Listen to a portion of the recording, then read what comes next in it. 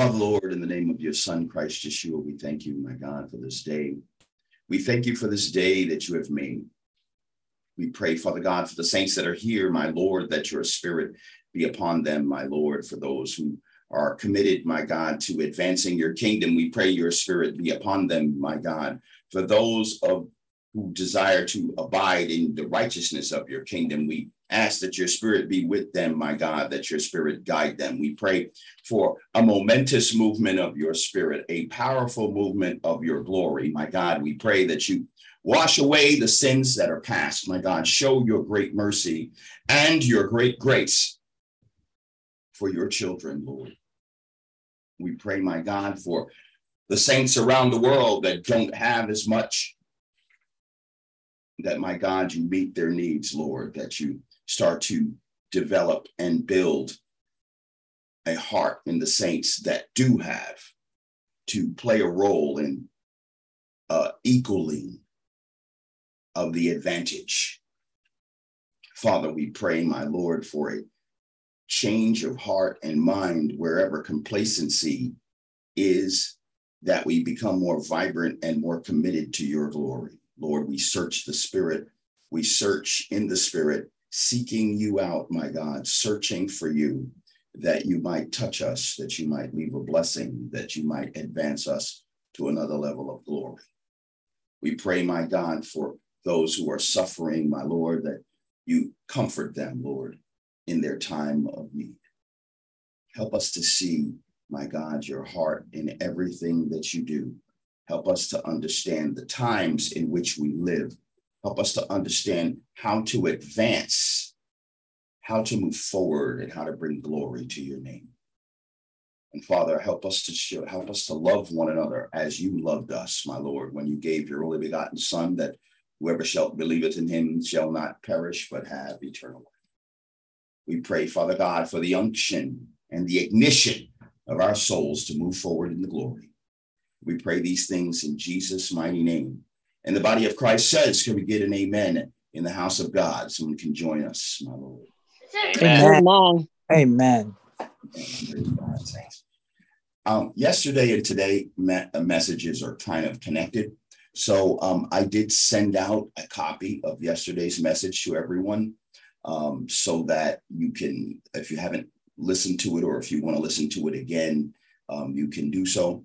And today's message is connected with it. So yesterday we talked about God taking you in the wilderness to give you a new mantle. The nation of Israel, when they went in the wilderness, were a tribe of slaves of the same nation. I won't even say nationality. They were a tribe of slaves of the same family. 12 tribes, slaves in Egypt, all descendants of Jacob. And so they were of the same family, but those brothers were divided when they were alive, and the tribes were a little slightly divided even in Israel, in Egypt. Suffering can build unity, but only so much. When they went into the wilderness, they were a tribe of slaves of the same family. But when they came out of the wilderness, they were the nation of Israel. You see, they went in with one mantle, one covering, and they came out with another covering, so to speak. See, part of the point of the wilderness is for it to be a launching pad for some place that you're going in the glory. For those of you who are young, do not say you were too young. For those of you who are middle-aged, do not say my youth is past. And for those of you who are old, do not say it is too late. Because in this wilderness, God is making a nation out of you. He's giving you a new mantle. You went into wilderness in a form of speaking, because we're always being transformed from glory to glory. So the previous glory has its glory, and it also has its lack of glory, right? Because you can't transform to a higher glory if you're already at the highest glory. So at the previous glory, there's always a reason to say some part of this is a mantle of value, but some part of it is not. And so this is why you're being transformed into another glory. And transform doesn't just mean change. Transform actually has more of a metamorphosis type ring to it. So as you're being transformed from glory to glory, it means almost your whole substance of being is changing from somebody you were to somebody that you're becoming. And the new person you're becoming is greater. And so the nation of Israel went into the wilderness, a collection of tribes of slaves of the same family. But the launching pad was for them to come out and become the nation of Israel. A lot of stuff happened in the wilderness, right? A lot of things. When Jesus went into the wilderness, this was symbolic because he didn't need to be transformed from glory to glory, for he was already at the highest glory. But to show us, or to set an example, or to be a human example for us, he did go into the wilderness, and he came out and launched his ministry. So in a form of speaking, the wilderness again was a launching pad. The wilderness is a launching pad. And so yesterday you were told you're taking off old mantles and you're putting on new mantles. And in order to do that, we've got to break the spirit of complacency. We've got to break the spirit of complacency that breeds familiarity, which only promotes more complacency. Habits and patterns that leave you stuck and complacent at a certain glory. And so to get out of that position, and if you were listening to a lot of the worship music, all that worship music was all leading you up to this moment. In order to come out of complacency, in order to put on this new mantle that God has prophesied over your life, in order for you to elevate in this mantle, in order for you to transform from the previous glory to the next glory, in order for you to move forward in this launching pad, you're going to need to move the heart of God. See, nothing really happens of any absolute value unless the Holy Spirit is behind it. The nation of Israel went into the desert with the full support of Yahweh. And Yahweh, even when he was taking them out of the desert, said, you guys are not even really ready for this, but nonetheless, the time has come. You're going to enter into this promised land. I'm going to tell you what I'm going to do. When you obey me and follow my instruction, I am going to bless you. And when you disobey me and don't follow my instruction, I am going to punish you. And when you consider the punishment and repent and follow my instruction, I will bless you. And when you become complacent with the blessing and then drift away from my instruction, I will punish you again.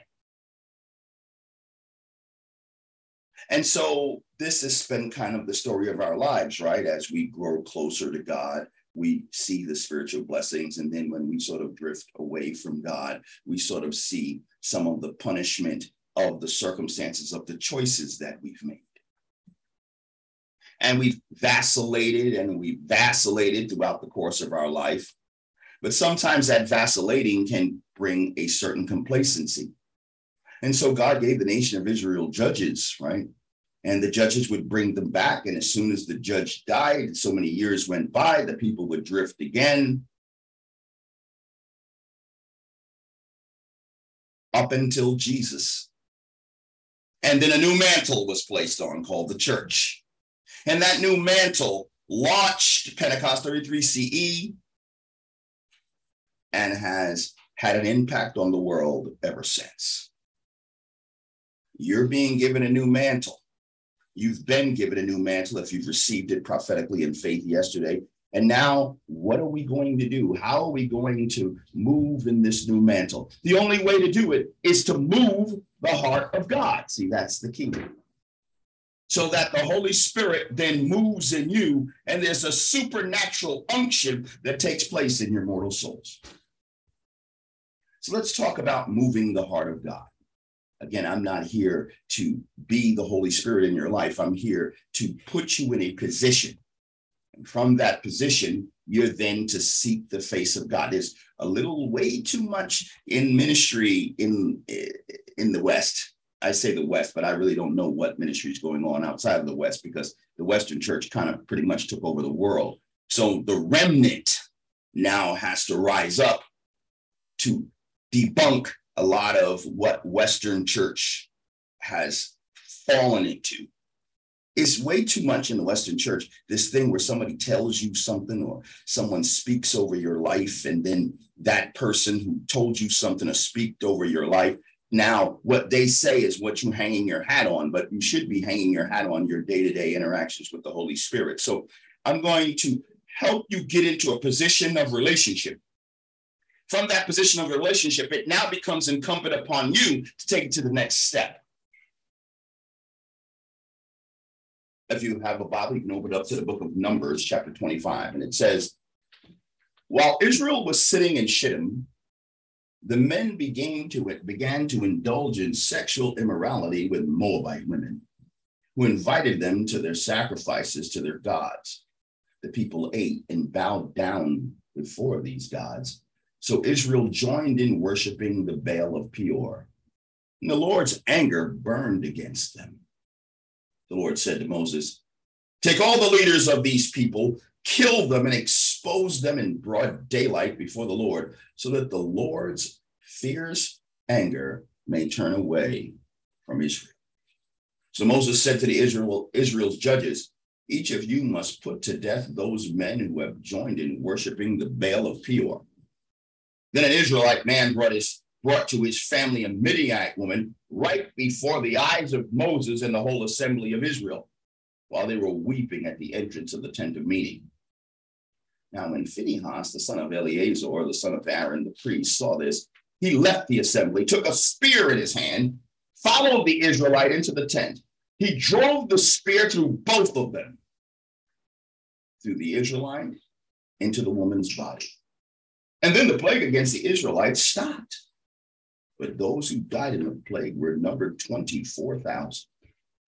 The Lord said to Moses, Phinehas, son of Eleazar, the son of Aaron the priest, has turned my anger away from the Israelites, for he was as zealous as I am for my honor among them, so that in my zeal I did not put an end to them.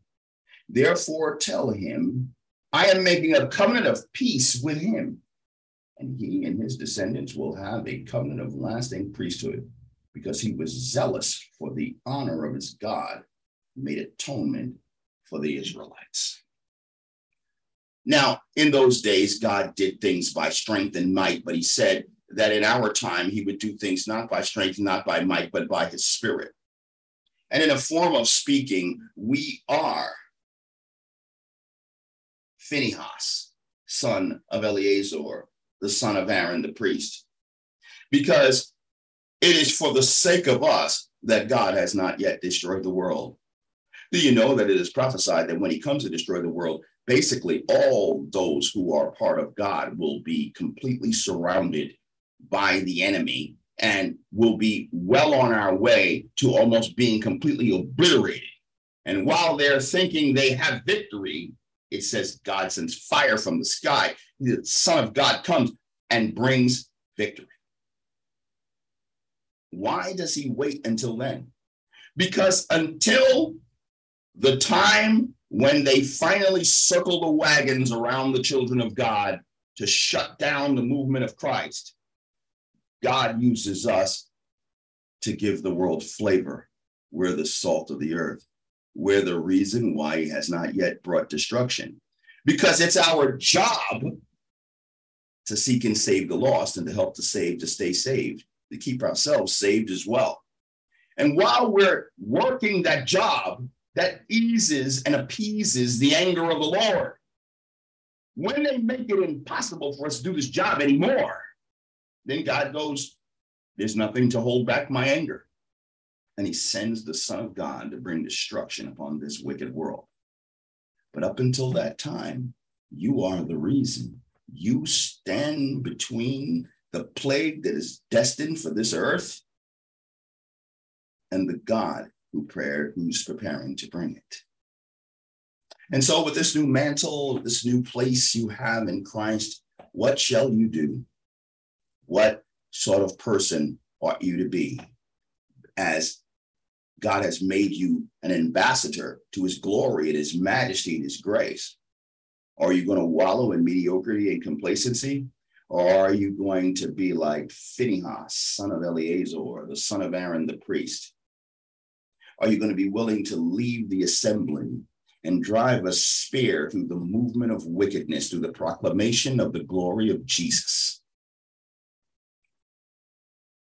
Now it's time for you to spend your time with the Lord and make those decisions to receive that mantle, to receive the mantle of preaching the message of hope and salvation to a dying world.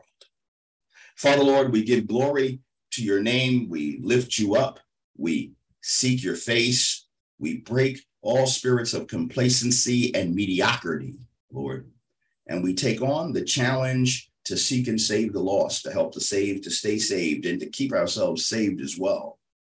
We take on that challenge despite the day-to-day activities, the domestic responsibilities, the different commitments and obligations we have to this world.